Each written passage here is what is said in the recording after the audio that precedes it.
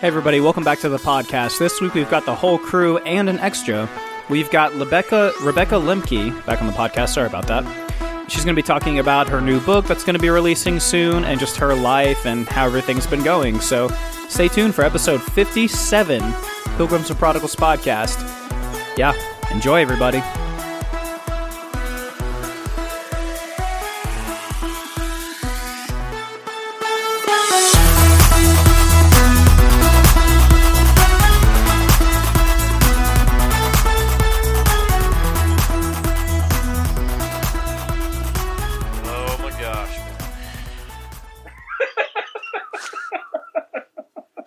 Why are you punching yourself?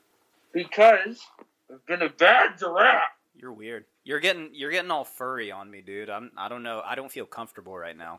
He's more like vinyl right now, to be honest. All I know is I don't feel comfortable with what's going on. I watch this kind of stuff every night, dude. Oh, sorry. I'm not responsible for your comfort. I feel kind of assaulted. That was a joke. It's a joke. I don't think so. My preference and my other my other animal hobbies don't include anything sexual in nature. I hope not. I really hope not, because that'd be a little weird.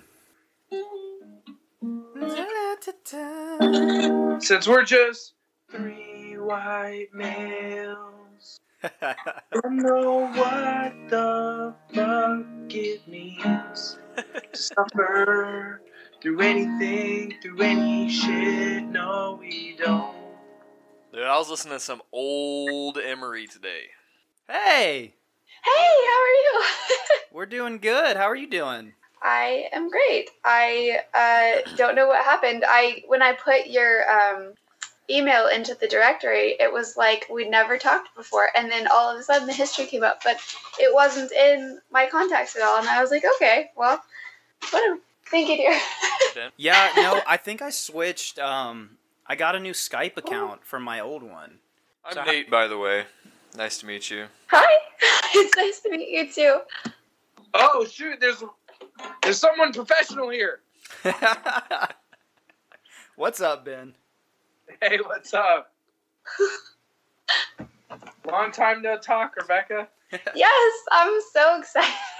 I never get to see people. I'm like cooped up in the house all the time, and so yeah, I'm super excited.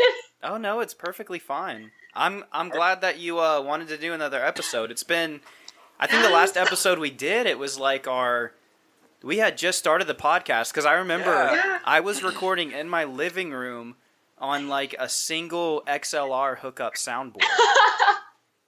Yeah, oh, and now, yeah, it's a lot different now. Things are going pretty good for us.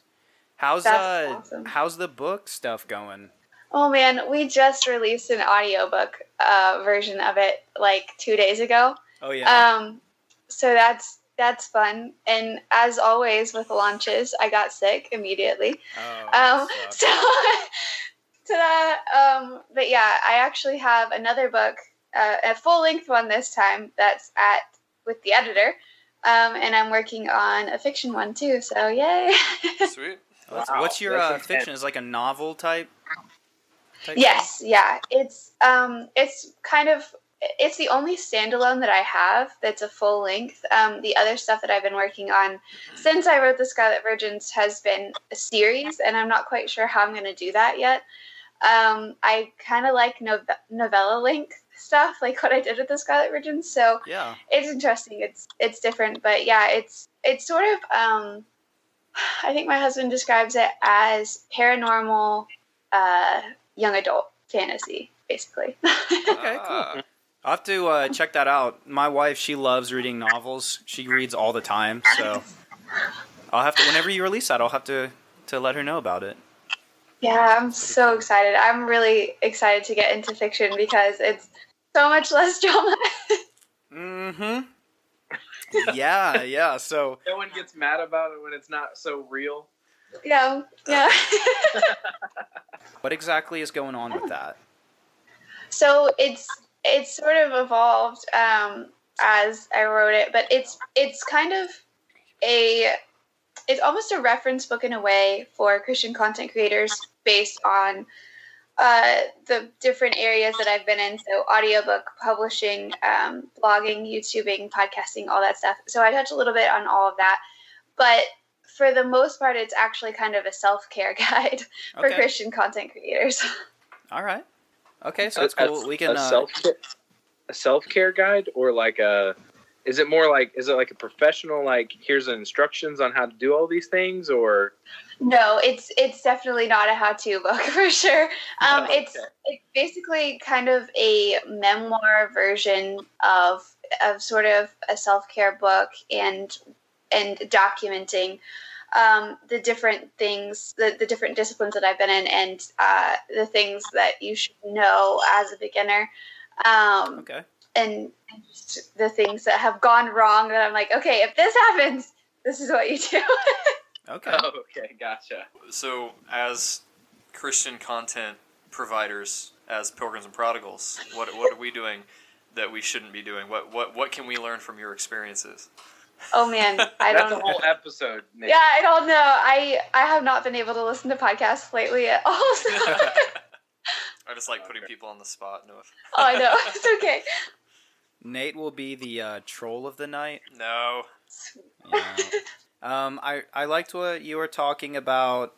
That one post you were talking about people manipulating scripture. I don't know if you wanted to go into that. You were talking about there was an interview you had to take down or something like that. Or yeah, if you wanted to talk about that, you could. But I think that's an interesting point to talk about because we obviously talk about theology and stuff a lot on here, and different thinkings on it, and different religions and different belief systems. So just talking about the harmful effects of twisting scripture into meaning multiple things, because obviously if something's written, it has one truth. So going into the most common misconstrued scriptures or stuff like that. So that'd be just different ideas, We don't have to hit all of this stuff, but sure.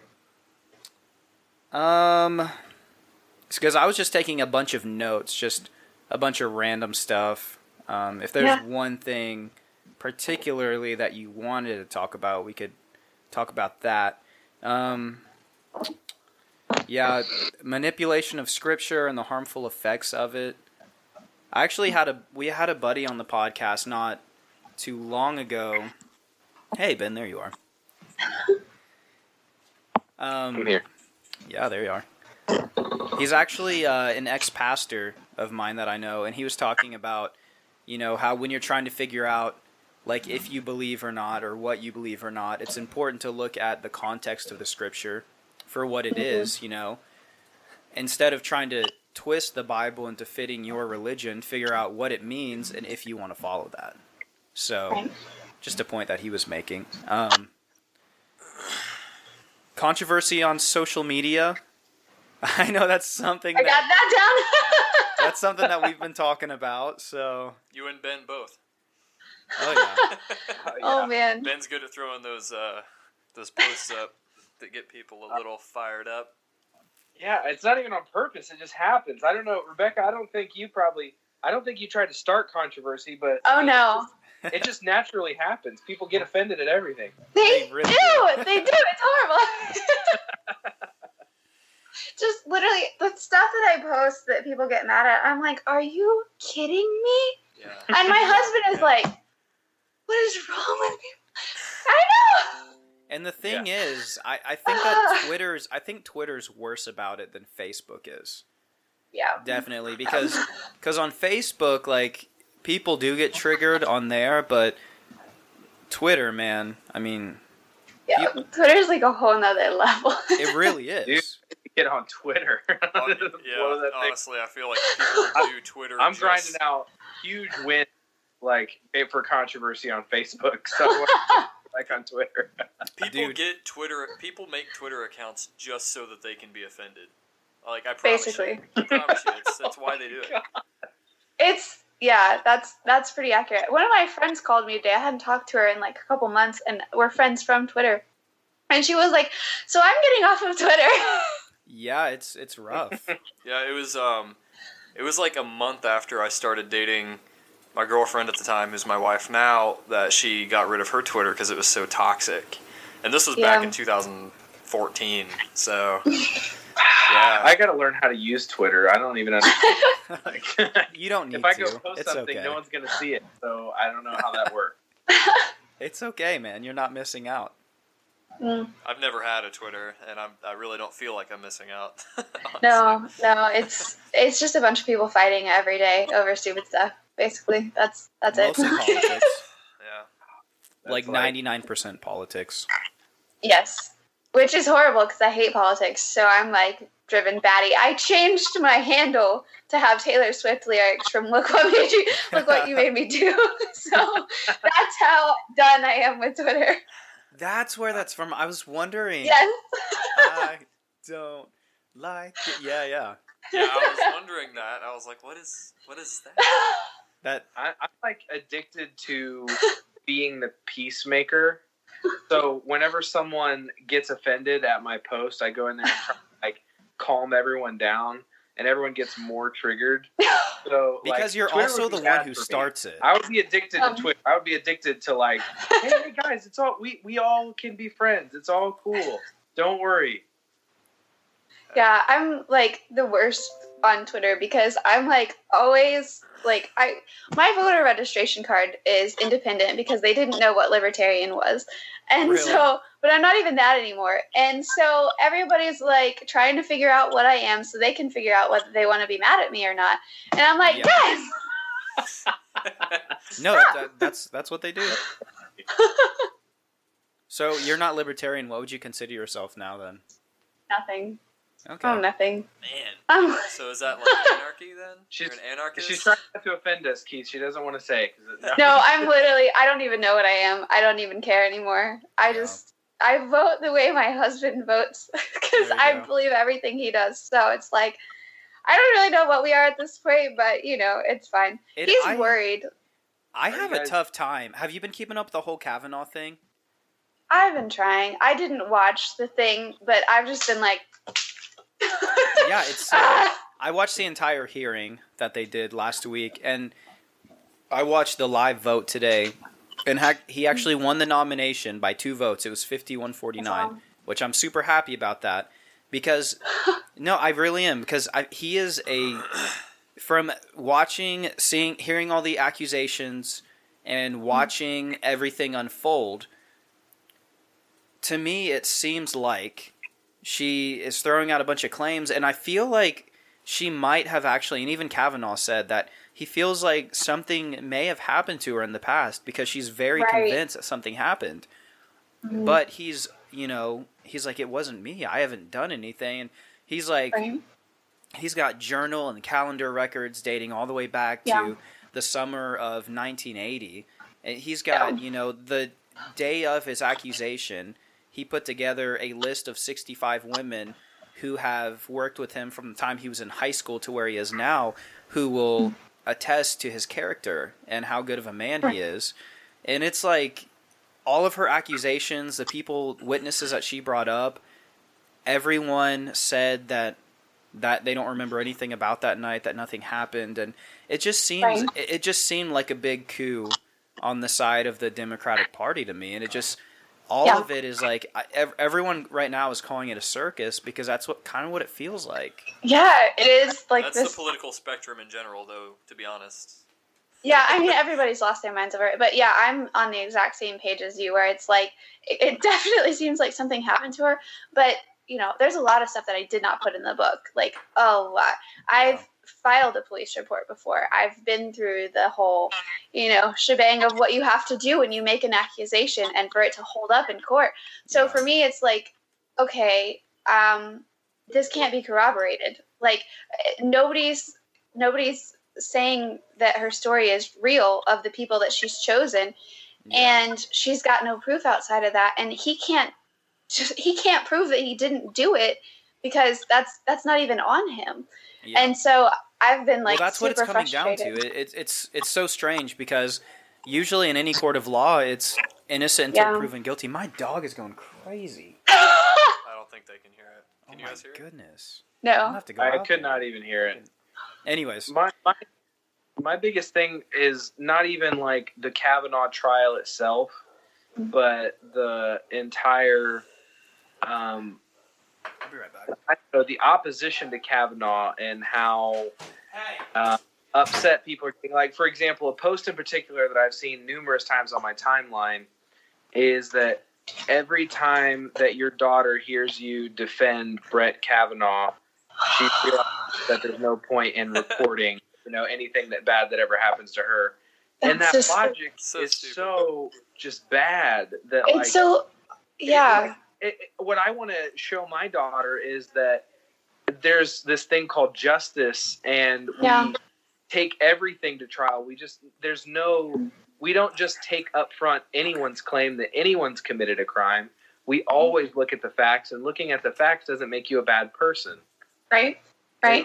Saying like, hey, well, we should at least, check it out and see whether it's real or not. Yeah. Doesn't make me someone who's opposed to my daughter's safety or anyone else's for that matter. I don't think it discourages people reporting things just because there's a legal process attached to it. Right. That's something that I'm like so there. I was just going to say, I think there's a lot of spiritual. Talk to you about it because you know way better than me. Yeah, I have thoughts. What were you going to say? I was just saying, I think there's a lot of spiritual parallels there too with a lot of what we talk about. That if you're going to say that we believe in justice and a system that kind of unbiasedly and objectively finds the truth, I think we need to also allow people that freedom to analyze the gospel in the same way, you know what I mean? And not just throw it out there that, hey, because eyewitnesses wrote something down, it must be true, right? Well, maybe, but people also need to search God and have their own revelations of Him if He's going to be real to them, And that's where I'm at in my personal life. Right. Trying to seek after that relationship with God. Yeah. As far as the Kavanaugh thing goes, I've made some enemies from what little I've talked about it because I got put in this Reformed ladies clique on Twitter, and they were like, "Oh my gosh, we love your stuff, yada yada yada," and then slowly they've all been like, "She's crazy," and left. No, this happens to me all the time. Man. Women will pick me up and put me in their bubble, and then they'll realize that I'm not apparently what they wanted me to be, and so they'll drop me like a hot potato. But no joke. So this if you're not extreme left, then you just don't fit. Oh my gosh, it's awful. But yeah, so I've been these women are all making claims about, well, all survivors of sexual assault believe this and this and this, and I've been like, no, we don't. No, we don't. And I've called people out for projecting because that's what it is. If you're saying as a woman that you speak for everybody and you have authority over all of this and that you're making your case from authority, that's weak. I'm sorry. No. If you can't make it logically, then I'm sorry. Yes, emotions do matter. But we can't convict on emotions. Well, and so I've made a ton of enemies. No, I agree with you because I forgot which senator it was, but during the debate he said somewhere along the lines of I don't want to take away from the seriousness of these allegations, but we have to be able to prosecute by proof because that's what this country is based upon. And if you get on Twitter or Facebook or anywhere and you even state innocent until proven guilty, all of a sudden you're a heretic and you don't care about rape victims because you said that. And it's no, if that stuff sucks when it happens, and if it happened to you, I'm really sorry that happened. And if it happened to anybody, male or female, whatever, if you were assaulted, if you were sexually assaulted, that is a horrible thing. And if that person can be prosecuted, they should.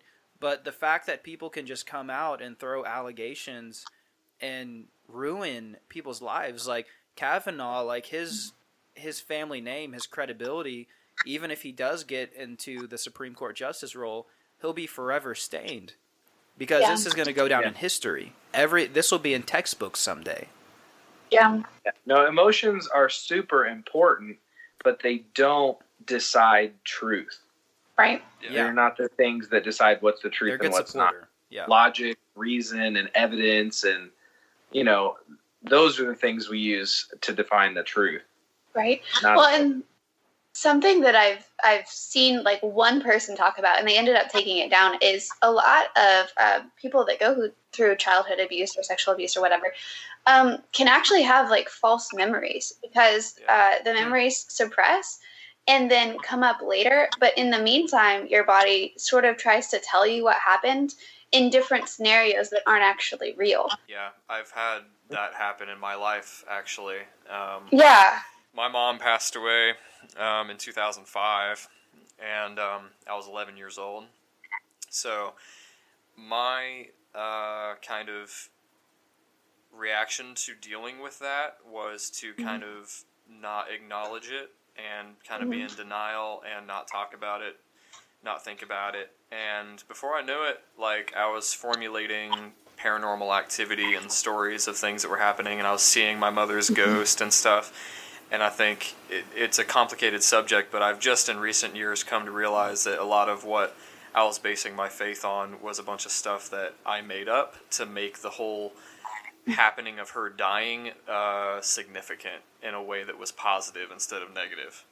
So I've just recently been like unraveling the truth behind what actually happened when I was young and how my brain was going crazy because I wasn't dealing with my grief and my mourning in the best way.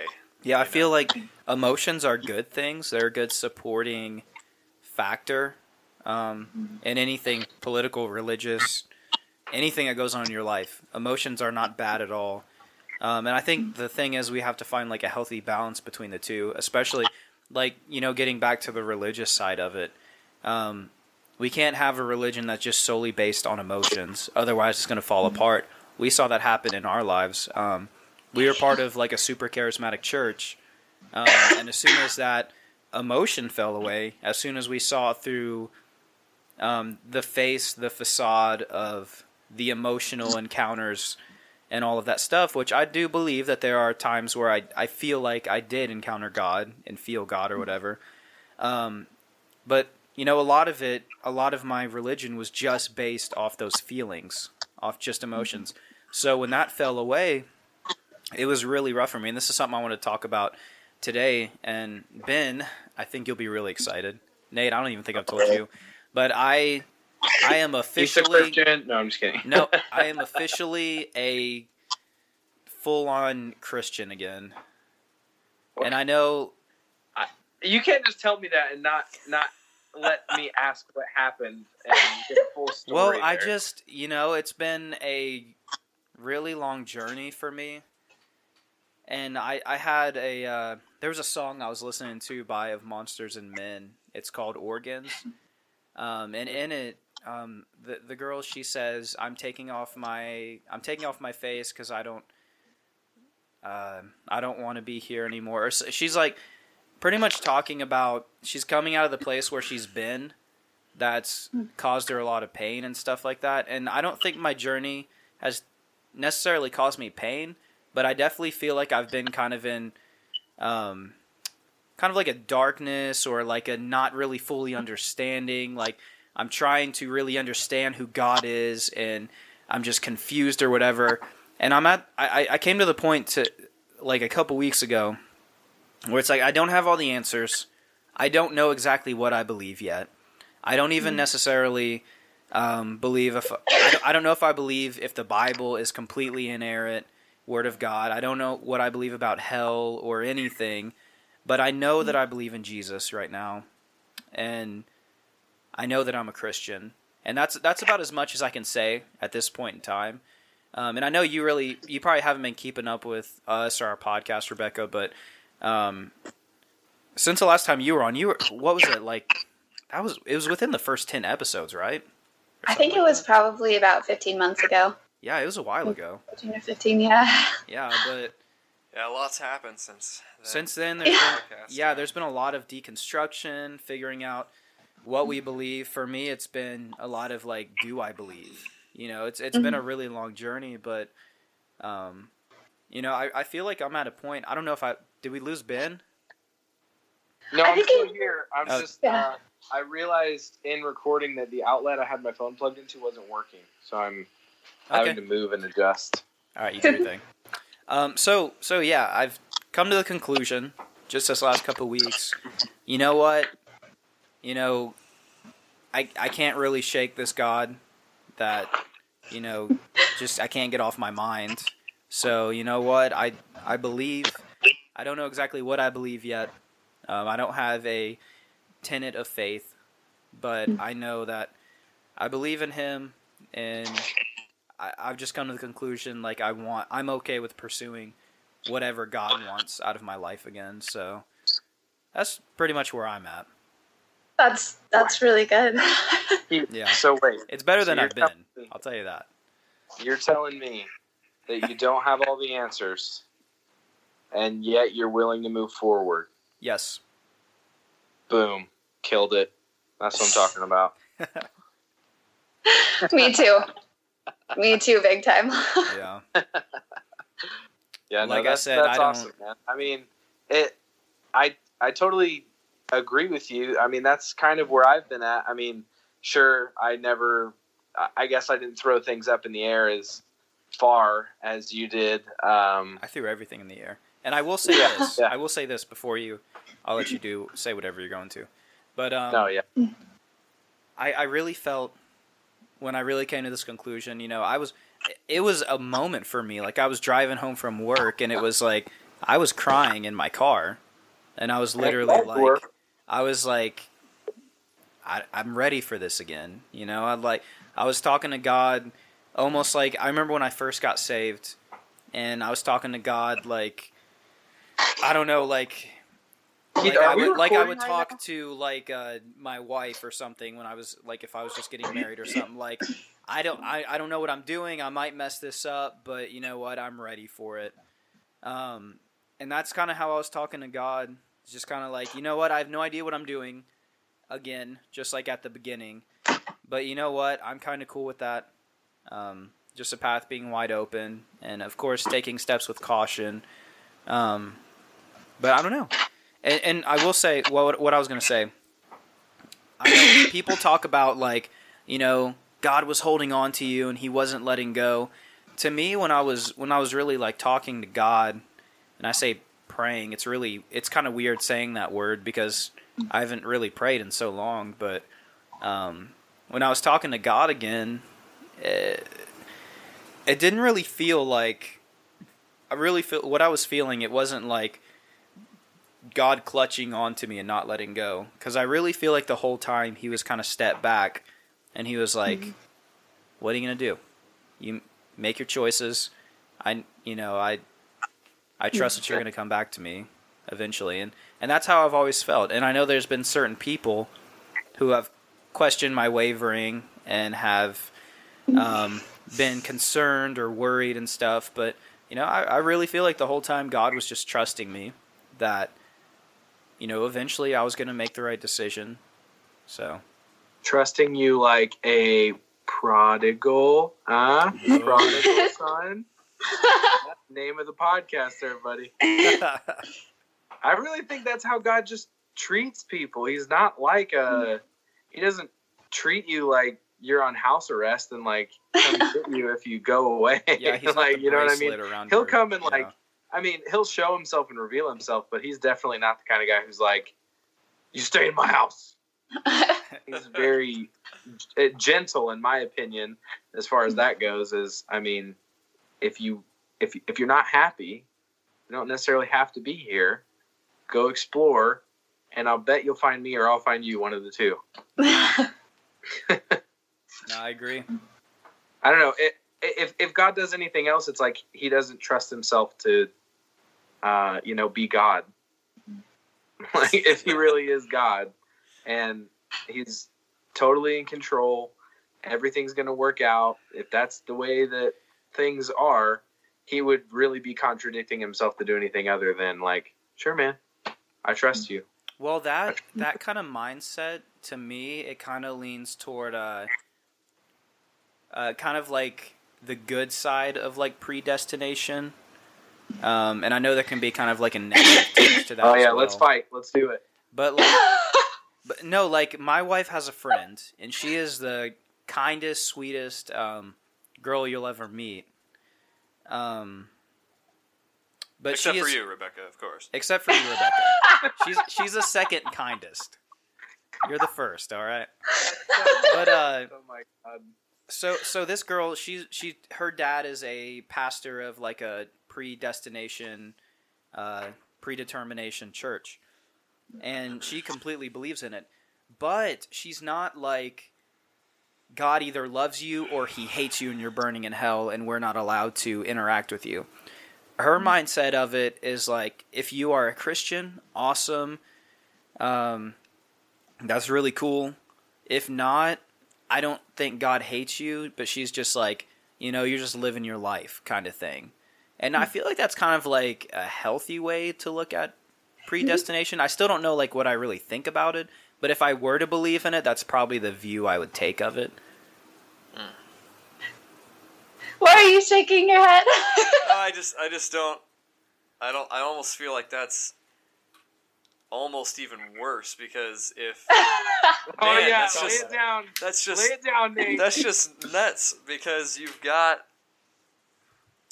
Well, I wanted to open it up to a conversation. You've got the conversation. issue where the Christian might be living even more immoral behind the scenes than the person that is actually saying they're pursuing God, but oh, well, you realize you're not actually chosen right, so it doesn't matter, you can just live your life. But I love you anyway. Like, there's just no... it basically brings no value to repentance, because you're in if you're in, and you're out if you're out. And that's cool that she loves you no matter what. Well, that's a problem with predetermination altogether. I'm just saying, if I were to believe in predetermination, her mindset is the one I would take, rather than the God doesn't love you, you're going to burn in hell. I feel like we could argue predestination and Arminianism versus Calvinism all night. That's like a whole separate topic, which I would love to get into. Yeah, I'd love to get into but something. We only have Rebecca with us for a little bit. So thank you for curbing this, Ben. Before my blood pressure went up too high. I'm not trying to be that guy, but I'm being that guy. Yeah. No, please do. We need the voice of reason. So, anyways, Rebecca, tell us about your book. Let's talk about Which one? your newest book that you're releasing, or have you released it yet? Are you releasing it? What's going on with that? It's in editing. What happened was my editor was pregnant, and it was done like several weeks ago, and she delivered. And so it might have actually been out now had the baby not come. But yeah, so it's in editing right now. It is basically kind of another memoir, because that's apparently all I can ever write. But it kind of goes through basically the last 16 months for me. Well, really even more than that, the last 3 years, because I started blogging when my son was about 4 months old, and that led to the book and led to the podcast and all of that different stuff. So it's basically a memoir of the last 3 years and sort of what's happened. There's been a lot that's happened, even before the book, but in particular after The Scarlet Virgins was published. I ended up going out to California. I was flown out to California to do some speaking, and I've done speaking at universities and things like that. Oh, nice. It's been crazy. Awesome. I'm actually in the I Survived Ica State and Goodbye documentary that hasn't come out yet. Oh, that's cool. It's been kind of nerve-wracking. But anyways, there's been so much stuff. There was some book deals that fell through, and all sorts of stuff. So it's basically me navigating the last 3 years, especially mentally, because I've run into a lot of different stuff and challenges where, as somebody who grew up in the purity culture, quiverful type movement, it's really hard for me to be a stay-at-home mom who does something else that's not necessarily a working mom thing. Yeah. But it is something else, and it's something that I've tried to stop in myself because I don't want to be in that category. And so it kind of deals a little bit with that, trying to deal with, how do I wrap my mind around this in light of how I grew up, and then also dealing with other Christians online, because they tend to be the most vicious out of everybody. Thank you. I just needed someone other than me to say that out loud.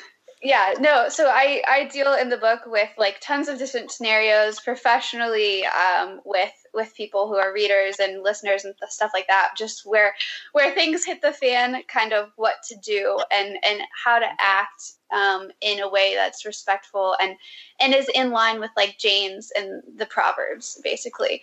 And there's different, how-to things in each genre that I've been through with writing and stuff like that. But for the most part, it actually ends up being kind of a self-care book, physically, mentally, spiritually, for the Christian content creator. So was there any one experience that you had that made you realize, like, while you were going through all of that you're like, I should write a book about this? What? I honestly don't remember how I ended up starting to write this book. I say that. When I wrote The Scarlet Virgins, I was bedridden. I was bedridden for about 2.5 years. And The Scarlet Virgins was my deathbed project. And we didn't know exactly what was wrong. So we just knew that something was wrong, and we didn't know how long I had. And so... Sorry to hear that. How long ago was this, if I may ask? We got the first diagnosis that started helping about 6 months ago. Up until then, I was still bedridden for about 2 to 3 weeks out of every month. So after I went through, the podcasting tour and doing my own podcast and releasing The Scarlet Virgins and doing public speaking and all of that, I got to the point that, I did start getting better. We started finding things on our own, and then I finally got to the doctor that could help. And I was like, man, if I could do all of that with this happening untreated, then I want to do more books now that I'm actually better. And I had a fiction series that I wanted to finish. But it's all worked out in such a way. There's been different conversations and things happen where I ended up kind of working on this project where I felt so alone as a content creator, like especially the last year, where, I've been surrounded by liberal content creators in the Christian circles that hate me and conservative ones. And I felt alone in the same way that I have for years, basically since I turned 17. I dumped into this recovery community and dumped back out, and it's just been one thing after another like that, where I just keep floating in and out of these circles, never belonging anywhere. And so this book was sort of my, torch for people like me that are in content creation as Christians and are trying to do the right thing and are up against all these challenges, not just as content creators, but, what am I morally culpable for in all of this? And how do I deal with these other people? And so it really came out of frustration of the last year, especially since The Scarlet Virgins was published, where, I've been alone. And since I started speaking out on that, I've had people say, oh my gosh, me too. And so that's kind of where it came from. So I have a question. Yeah. From your perspective, what would be the biggest problem or the biggest hiccup as a Christian content creator? I think, honestly, the biggest thing is probably feeling like you have to say something every single time anything happens. And I actually regret one of the quotes that I have in The Scarlet Virgins in the beginning. It's a Dietrich Bonhoeffer quote that says, silence in the face of evil is evil itself. And so many people have taken that and used it to where if you don't say anything, you're on the side of the perpetrator. And no, we used to quote a lot from him in our circle. So he's an awesome dude. He just I think that under certain circumstances, there's no other better quote. But you have to take it circumstance by circumstance. Like, you know, if somebody's being murdered right in front of you and you have the means to stop it, you know, and well, it's speak just out, like you know. It's just like the whole speak the truth in love thing, you know? You can use that in a good way, and there's been a lot of times where that is a healthy approach, or has been in my life.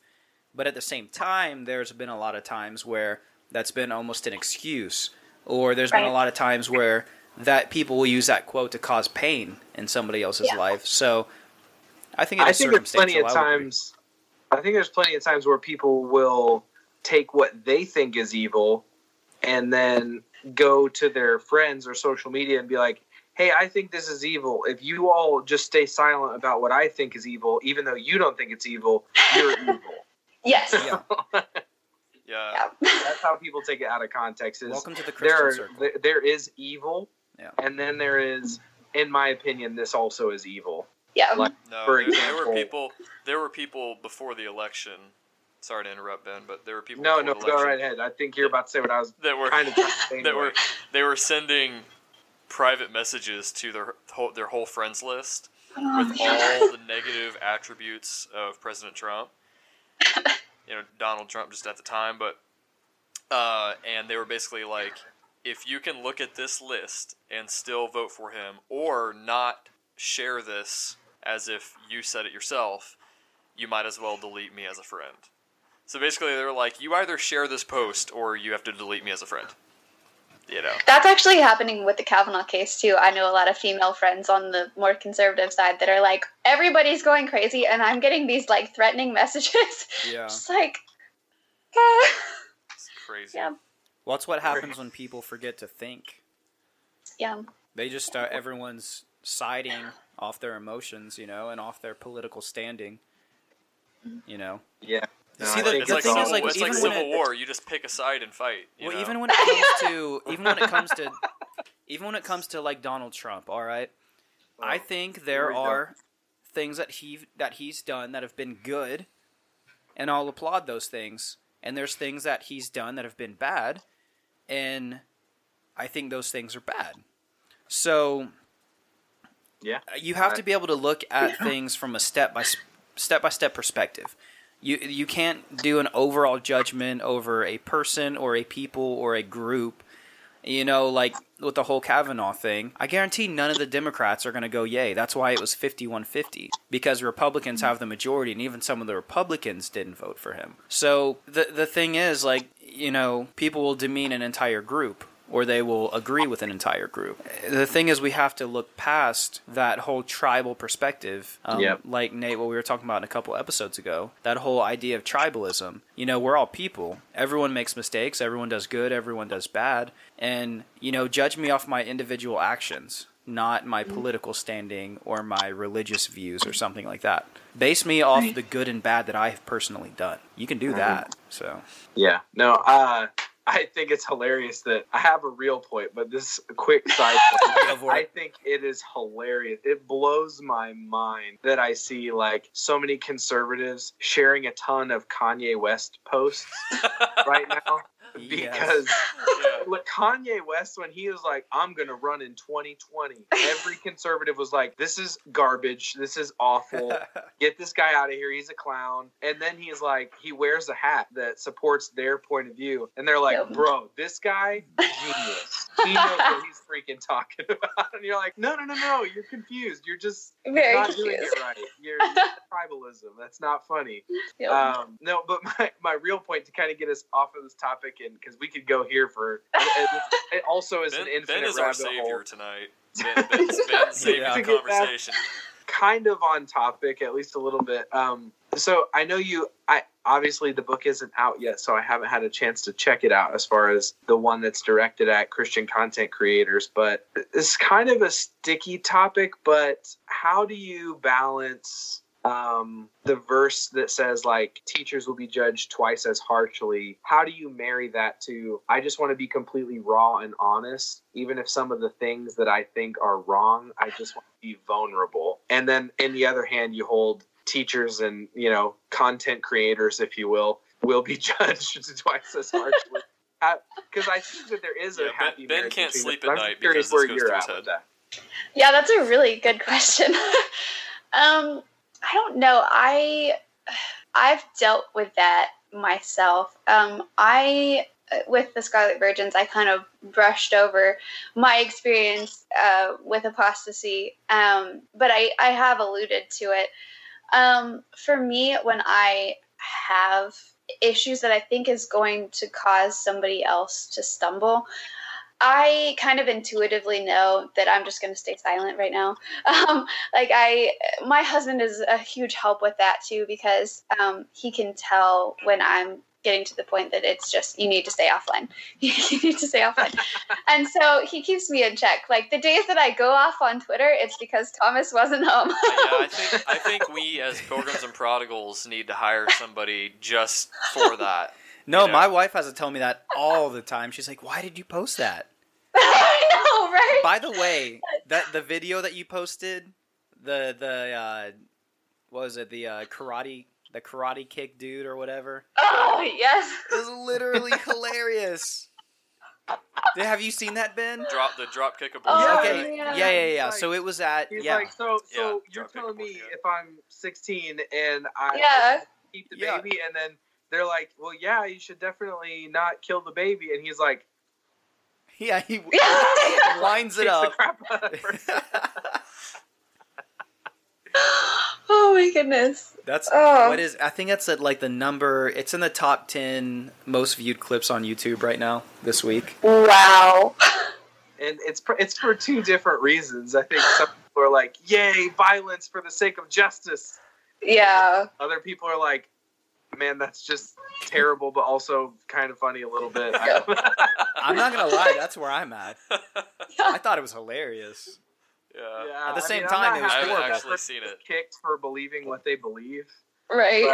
But the whole situation, when you're looking at it from the lens of the camera and it's not you, it's hard not to laugh a little bit at the face that he makes, and then he just there's so much absurdity that it's really hard not to laugh. It's like, how does this even exist?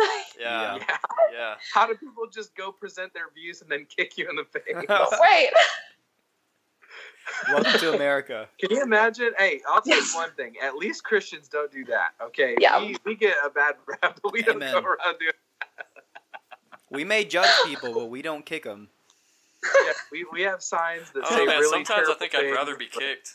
I feel like I'd rather just be kicked than you throw all that garbage at me for like months on end about my heretical statements. I'd love you. I was gonna say, with the whole, being raw and real, I do think there's definitely a degree that helps. Like I have a friend who's really struggling, actually a childhood friend that was kind of included in all of the Scarlet Virgin stuff, and he's really struggling right now. And I'm really open about, you tell me whatever you need to tell me. I do not care. Like, it's fine. And so I think that there is a certain degree that where people openly struggling like that are super helpful. Like there's so much stigma with asking questions in some churches because they're like, oh my gosh, you're a heretic now. Yeah. No.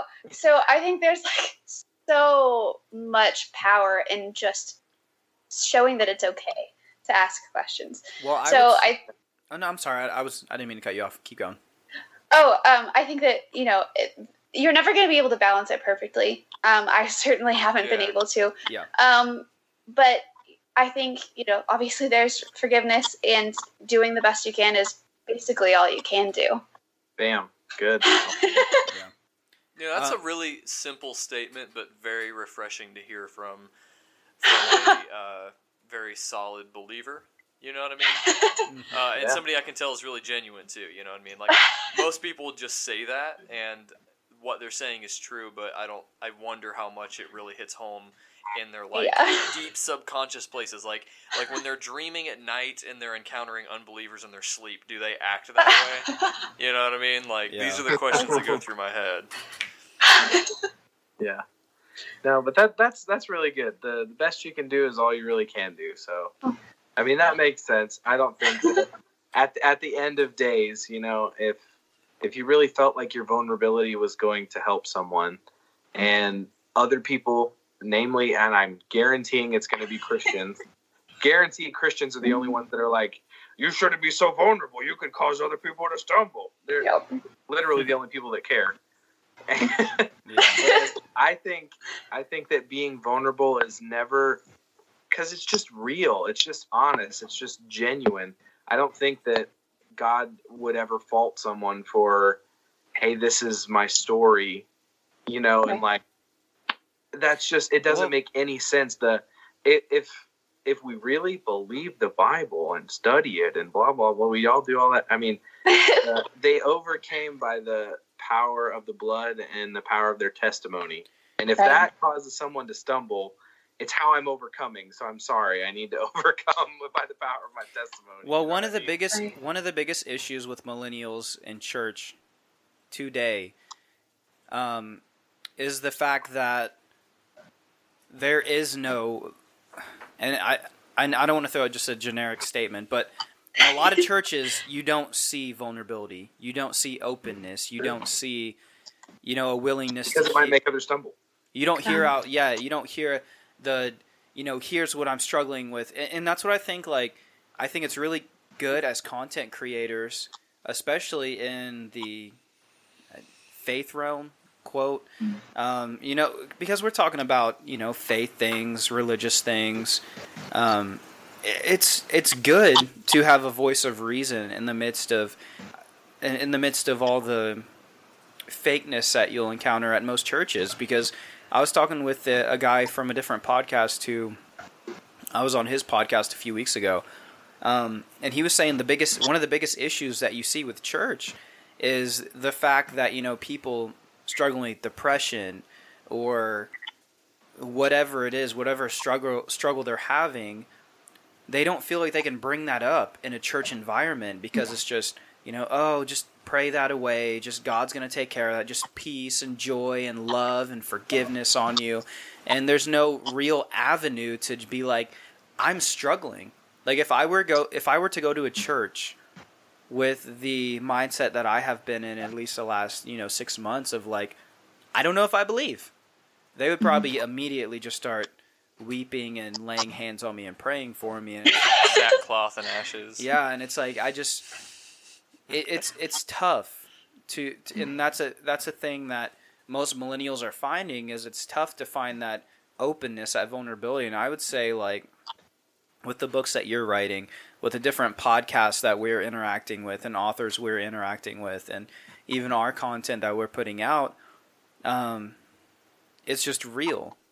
And it may not be the most eloquent, we're not the most professional, we're not theologians. I definitely don't have all my ducks in a row as far as what I believe. But the thing is, I'm being real, and that's never going to stop. Whether I'm a Christian, whether I'm not a Christian, whether, you know, whatever my theological views are. I mean, I'm just going to be open and honest. And, you know, if that upsets some people, I'm sorry, but I'm not really, you know? Yeah. I mean, I think, Rebecca, you can tell which side of the fence we err on.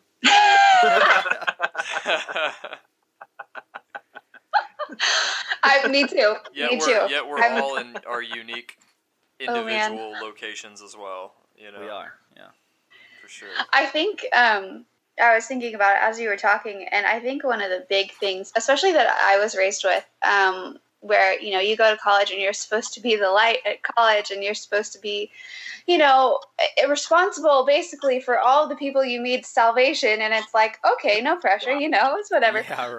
But I think a lot of Christians have insecurity because of that. Like, I think even older Christians, I think that's been around for a while, and I think that insecurity is really what fuels that, where they feel personally responsible, and so they have this, like, really crossed boundary. If you think about it, it's the Holy Spirit's job to bring people to the faith. We're just kind of the messengers. And one book that really helped me, I actually read it, I believe it was about a year ago, was Tactics by Greg Koukl, where he talked about that. And that finally brought me to the place where, you know, because I had a little bit of that with the Scarlet Virgins. I was like, if I say something wrong, it's going to destroy somebody's faith, you know. And listening to that and reading that and reading some passages from the Bible specifically in line with that, it was like, oh no, I just do my thing, and that's not up to me. Like, whether somebody ends up becoming saved because of something I said or not, I don't even want to know. And so I think that's where a lot of that comes from, where people are so grabby because they're insecure about that. Yeah, and we put so much pressure on ourselves, you know? Like, if I don't preach the gospel to this person, then they're definitely going to go to hell, and it's my fault. And that's something, like, as youth leaders that we were taught, and that's something that we taught to the kids that we were leaders of. You know, like, all right, I've got to preach the gospel to these kids, otherwise they're not going to know God. And by the way, kids, if you're not preaching the gospel to your friends, then they're probably going to go to hell. And that's on you. Maybe you don't even really know God if you're not willing to preach to your friends. Yeah, maybe you don't really love God if you're not willing to sacrifice some friends. So yeah, the Bible does teach us to, like, share our faith. That's a part of Christianity, is to share the good news. But I think that we take it a little bit too far whenever we start thinking that I'm responsible for everyone around me's salvation. That's a little bit unbiblical in my opinion. That's God's burden. That's not mine. My job is to do the best I can as a believer and be the best light I can be. You know, if that was like the focal point of my faith, God would have included it in the Great Commandment. But it wasn't in the Great Commandment. It was just love God and love people, and then also preach the gospel. But pretty much just hit the Great Commandment first, and then work the rest of the stuff out. It's not like, I don't know. I think people put, especially in the content creator realm, I think people put a lot of pressure on themselves to, you know, I'm responsible for everybody's salvation, like you just said. I don't think that's healthy in any way. Yeah. Yeah, I used to know an older gentleman. He was one of my friend's grandparents, and he had told me one day that he had this revelation that if he didn't tell everyone he ran into every day about the realities of heaven and hell in the gospel, that he might as well tell them to go to hell. And I'm like, so how does that look for you? And he's like, well, you know, I order a cheeseburger and I say, before I give them my money so they still have my attention, do you know Jesus? And I'm like, holy cow, like, you really, like, this is your everyday? Wow. Every single person. He's like, yeah, because I just realized that they're going to burn in hell if it's not for my testimony. I'm like, wow, man. Like, that's pretty deep. I mean, if you actually live that out, that's some faith, man. But holy cow. More power to him. That's not me. Pushing more away than you're pulling in, I think, at that point, bub. Yeah. Yeah. So, go ahead. Sorry. No, I was just gonna take us on to the next topic, but if you had a comment there. Well, I had remembered. Actually, it's so embarrassing for me. I like block it out, but my pastor actually got a hold of my book. And some of the elders at church and some of the people at church. And it's been super weird since then. I grew up in a really tiny church. And so I knew everybody and everybody knew me, but it was kind of like on a just, you know, you stay over there, I'll stay over here. You know, it's fine. And so then we moved to this big church that's like over 100 people. And I'm like, holy cow, I don't know anybody here. So I've been blending in for like 2 years. Nobody knows who I am. And then all of a sudden an elder's like, hey, I read your book. And I'm like, oh, snap. Uh-oh. We're getting kicked out. It's happening. No. No. But I mean, I have stuff about self-harm in there and like my own mental health. And so I was like, crap, he thinks I'm a Looney Tunes now. And so, but since then, there's actually people like at church who have like gone through my YouTube channel and they'll come up and talk to me about stuff and like check on me. And like, nobody before that happened even knew who I was. So without the book and without the stuff that I've put out, like, I don't think anybody would be telling me the things that they do at church now. And it's basically all because I was the one to make the first move and be like, hey, y'all, I have problems. People will tell me that I have problems more than more than I tell them. He doesn't have that issue. He gets noticed every church he goes to. I'm like, let me tell you about my problems. Where do you want me to start? Yeah, I'm a super open book. Like, if I have a conversation about anything deep that lasts more than 5 minutes, you've probably heard my entire life story, everything I've ever struggled with. Like, that's just how I am. And unfortunately, there's people out there that are like vultures for that kind of thing, and they take advantage of people, and they try to get the details so they can spread it, and before you know it, you're losing friends over misunderstandings about who you are, and it's like, holy cow, man. Tell me about it. It's crazy. That's in the book. I've had that happen all the time. It sucks. Yeah. It sucks, but at the same time, I would rather have a few good friends who actually know the real me than have a church full of people who like the idea, the personification of what they think I am.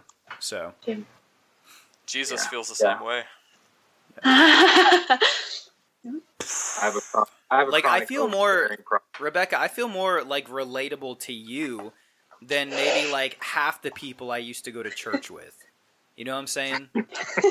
And that's look, I will say that's the cool thing about social media, right? There are a lot of bad things. There are a lot of like, destructive, toxic things, and there's a lot of trolls out there for sure. But at the same time, a lot of the people I've connected with, like you, the Mindshift podcast, Steve Austin, different authors and different podcasters and just different people in general who are kind of in the same spot as me that I would never have known otherwise. So I will say, there's pros and cons to it all, for sure. Yeah. But I will say overall it's worth it because I've made a lot of friends, so. Yeah, I think it's more, it's not, the cons are all like in your head for the most part, I think. You know what I mean? Like the stuff that you think people will think, or the relationships you think you'll lose, or so on and so forth. I don't know. That's been my experience. I mean, literally. But you're a lot more tolerant of people than I am, though. I guess but I don't know. I've opened up. I say words to people that you probably wouldn't. I've had so many more deep conversations with people that I wasn't really good friends with because of being a Christian content creator. When people find out I do a podcast, I have real meaningful conversations with people that I've never had meaningful conversations with before. And I don't know. It's been a positive influence on my life for sure. Easily positive.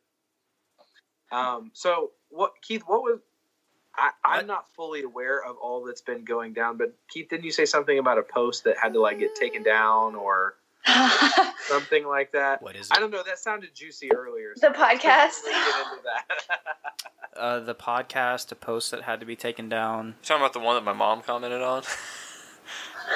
I don't remember saying anything about a post. Did I? Can anyone? My podcast episode? Maybe that's what it was. Was that you? Okay. It wasn't me. I don't take it whatever I put up, for the good or the bad, it stays there. Yeah, it was about Rebecca's something.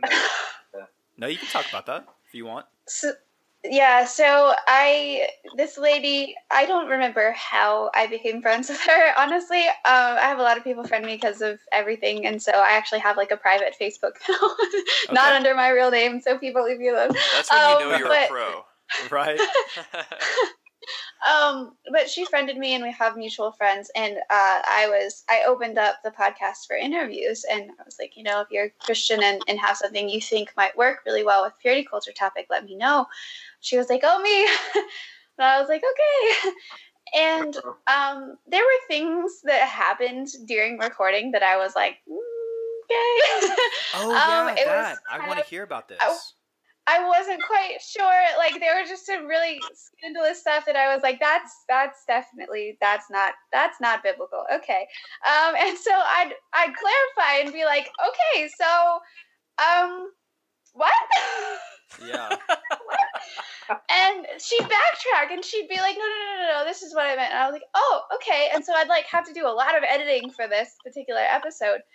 And it ended up going out. It was fine. It was, there was some weird stuff that I wasn't quite sure, but in general, it was good. And so I was like, okay, it's definitely going to help people. Well, as the months kind of went by, it wouldn't have been bad except for the resource that she wanted me to direct people to find her was like her personal profile page. And all of this stuff went down on her personal profile page.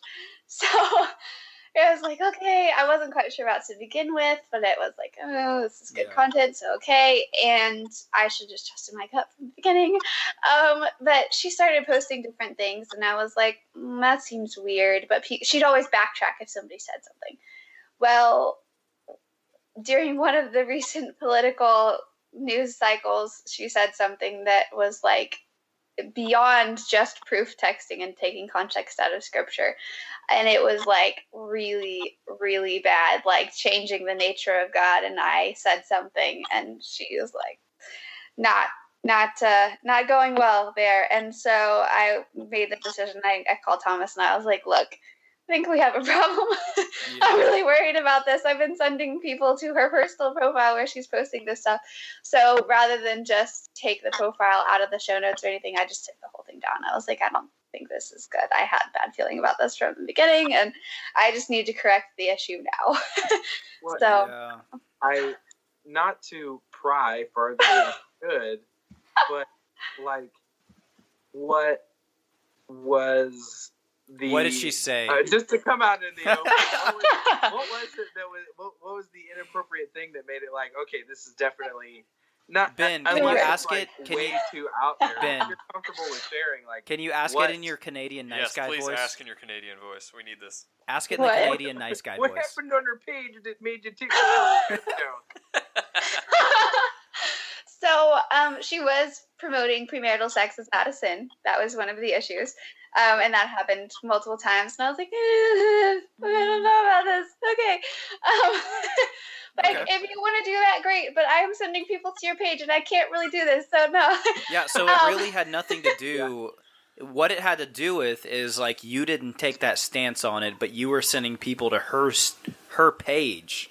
Yes, and where she was taking that stance on it. If people want to take that stance on their personal space and everything, that's fine. But she also said this in the podcast. And so after so many times of people going, and her backtracking, I was like, okay, no, you actually believe this.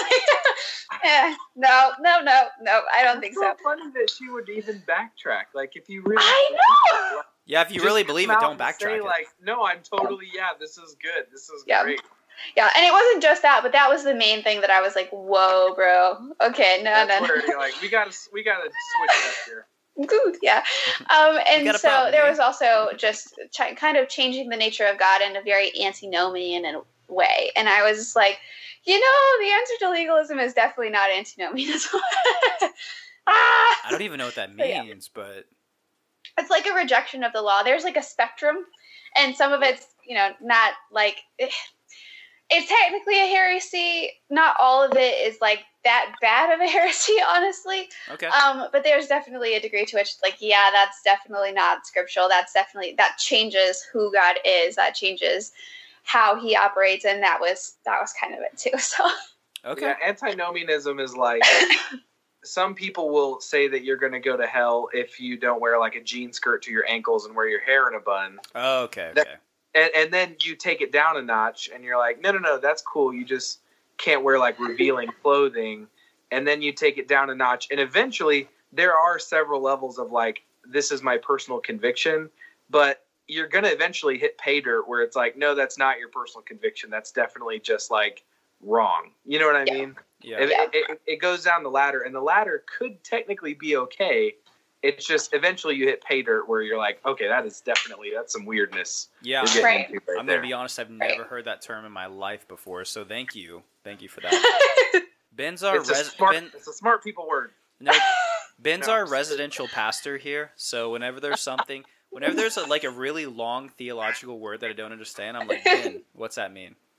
I don't know what that even means about our podcast. If like I consider myself, whenever you hold me up next to like churchy people, I am not a churchy person. But whenever you hold me up next to Pilgrims and Prodigals, I'm the resident pastor. Exactly. I mean, you know. Yeah, no. I'm that person in my group too. Everybody's like, she knows all this theological stuff. I'm like, I don't. My husband does. I ask him all the time. That's how I know any of this. And there's nothing wrong with that guy. You know, there's nothing wrong with being that person. Yeah. There's not. Yeah. No, I refer to Ben on the podcast as the super churchy guy. That's what I call him. I'm a super churchy guy, yet I am also the one on the podcast that got kicked out of our previous church and asked not to come back. So, oh, man. Go figure. Yeah. That was my joke I made earlier. I was like, they're going to ask her to go on a sabbatical and never come back. Yeah. I don't think you heard it. Hey, watch out, Rebecca. That's what they did to me. Don't. Mine is like super supportive, thankfully. And I actually went to my pastor at one point because I got caught up in a guilt by association situation. Okay. And so, yeah, we had to sit down with him like a couple weeks ago over that, and that's been happening since October. No, I think it's really cool that you can church is fun. I think it's really cool that you can be doing the things that you're doing, take the stances that you are in your personal life, and still be supported by your pastor, still be, play a role in your church and stuff like that. I'd love to find a church like that again someday. That'd be great. Unfortunately, the experience that we had was not that, but at the same time, and this is just hitting me right now, in the same way that I don't want people to judge things on just an emotional level, maybe I shouldn't just judge church in general on an emotional level. Maybe, I should be willing to admit that, someday I could find a church that's good, that does things right. What am I hearing? Ben, right your church is just old people, so I mean. Hey, look, man, those old people, they legit, okay? They legit old people. I mean, I do love Doug. I gotta get me a good Doug hug every once in a while. Yeah, no, Keith, my Come mind here, is son. blown right now. My mind is blown. I just I just got done listening to the Steve Austin episode where you were with him. That was a good one. And you're like, I don't think I could ever see myself going back to church. And now here we are today, and you're like, maybe sometime I could. Look, maybe. That's all I said. All right? All I said was maybe I've judged it too harshly, all right? Don't read too much into it. Okay, no, I totally agree. I think you're pushing me away again. Oh man, I'm just feeling. Oh, sorry. sorry. Keith, you should go to your. Do you have any grape juice in your fridge? And break off a piece of bread for you and Nate. Let's do this right now. No, I'm just kidding. What do you think, Nate? I need some Eucharist in my life. There was another episode where you're just like, I love what I'm hearing right now, Keith, because there's another episode where you were like, the church is just so judgmental, and I'm not about that. This podcast doesn't judge people, and I'm like, Keith, every time I'm on here, I judge the church. That's like literally what I do. Is just like, church, you're messing it up. You know what I mean? That's what I do on every episode. I think there's a time and a place to judge things. You know, Yep. what I mean? Totally agree. Even the church, Yeah. for sure. Oh, especially church. Yeah. We're supposed to keep each other accountable. Exactly, yeah. I'm not going to stop judging church. I will always, evaluate church. Mm-hmm. Yeah. as a. So people used to tell me it's not okay to judge people, but you can make assessments about them. Oh, there's the politically correct way of saying There you it. go. Like, There you good go. God. Seriously, man. Like, that was, I grew up. Was that who I think it was that said something like that? No. Okay. No. But I mean, I was raised in a private Christian school and stuff, and that's just what they taught you. Don't judge one another, but if you see somebody doing something wrong, you can make assessments about their faith. It's like, same thing. Whew. Same thing. Yeah, I think judging someone is, dude. This is some really tough waters to navigate, because, like, for me, when you judge someone, you're taking someone and not just developing ideas about them, but also like metering yourself off on how much love I can show this person based on my assessment of them. It's natural for people to make assessments based on observations. You're like, Right. oh, so that's how life is, and this person is like that, and this person is like that. That's not necessarily judgment. Judgment for me is whenever you like turn down or turn up the level of love you can show someone based on that assessment. That's the bad kind of judgment. You know what I mean? I can still love church. I even go to church with old people. I do it right now. So do you think I still am making assessments all the time about I don't think that's not very legit at all. Do you think that's kind of what Jesus was talking about when he was talking about speaking the truth in love? Having that assessment quality, kind of like, you know, how Jesus had like with his disciples where, you know, he'd be like, "Hey, Peter, you're kind of, you know, messing this up." Yeah, I love you, pal. But I love you, but you're being a jerk. I don't know. Because no, Jesus could literally be like, "You are Satan. Get out of my way." Well, I mean, when you're Jesus, you can say stuff like that. That story's so great because he's like on the mountaintop with, he's like, "Peter, you are the rock. I'll build my church upon you." And then Peter's like, "Hey, I don't think this is a good idea." And he's like, "Satan, get out of here." I really need to start using that. Like, that's a really good thing to say to your friends, I think, every now and then, just to throw them off, you know? Get behind me, Satan. Yeah, and they're like, whoa, hold on, man. Yep, for sure. Awesome. All right, well, Rebecca, is there anything else you wanted to talk about? We're about an hour and 20 minutes into this, so. Oh, dang, I didn't even realize. Well, I don't know how much of the beginning we're going to keep necessarily, though. No, I'll probably cut out the first 15 minutes, probably. 15, 20 minutes, maybe. But anyways, anything else that you wanted to talk about while you're on today? You're good? Yeah. All right, so how can people reach you? Oh, man. You can go to my Twitter. I don't recommend it because it's a train wreck, but it's at New Crunchy Mom. And you can find me on Facebook. My Facebook page is facebook.com/thatnewcrunchy.mom, and you can email me at rebecca@newcrunchyMom.com, or you can go to my website, RebeccaLimpy.com, and go to the email list and sign up for that so that you can actually get all of the details of how behind I am on my projects because I'm sick, but the books are coming out eventually.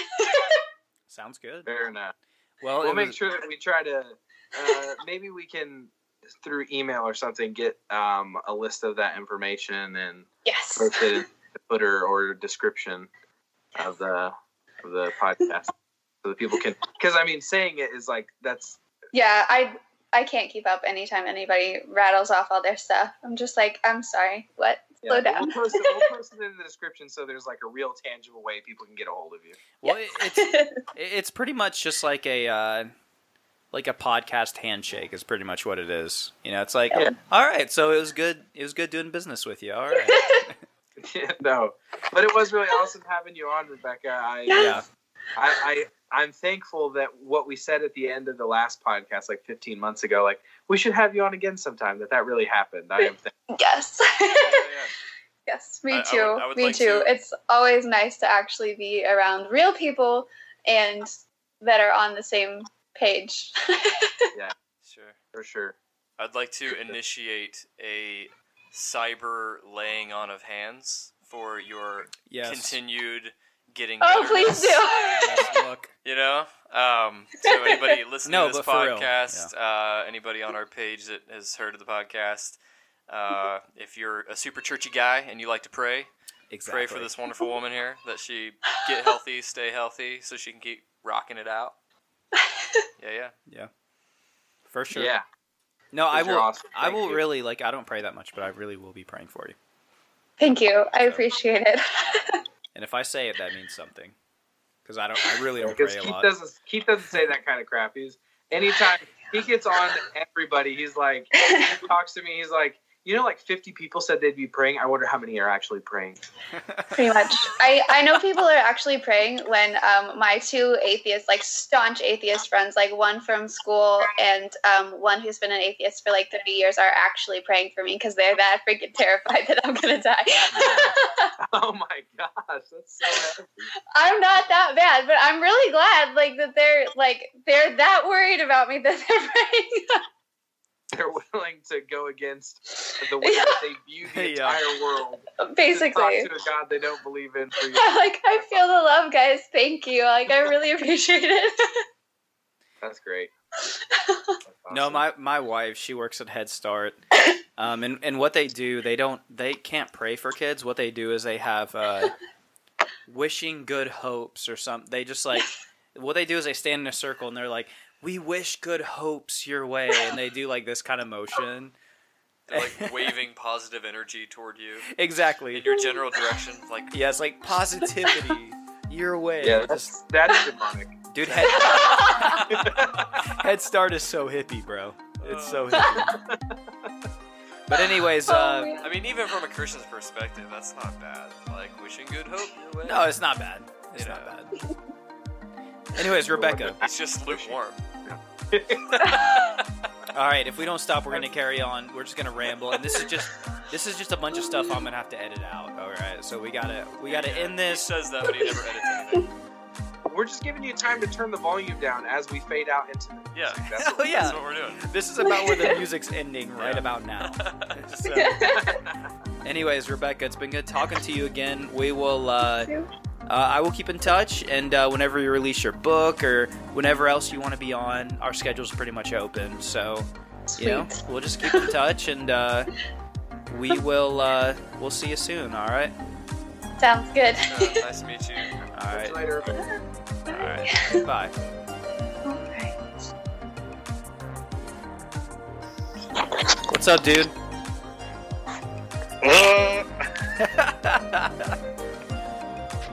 What's up, man? Are you guys leaving? Well, I just wanted. What a monk. Was that good? Wait, Yeah!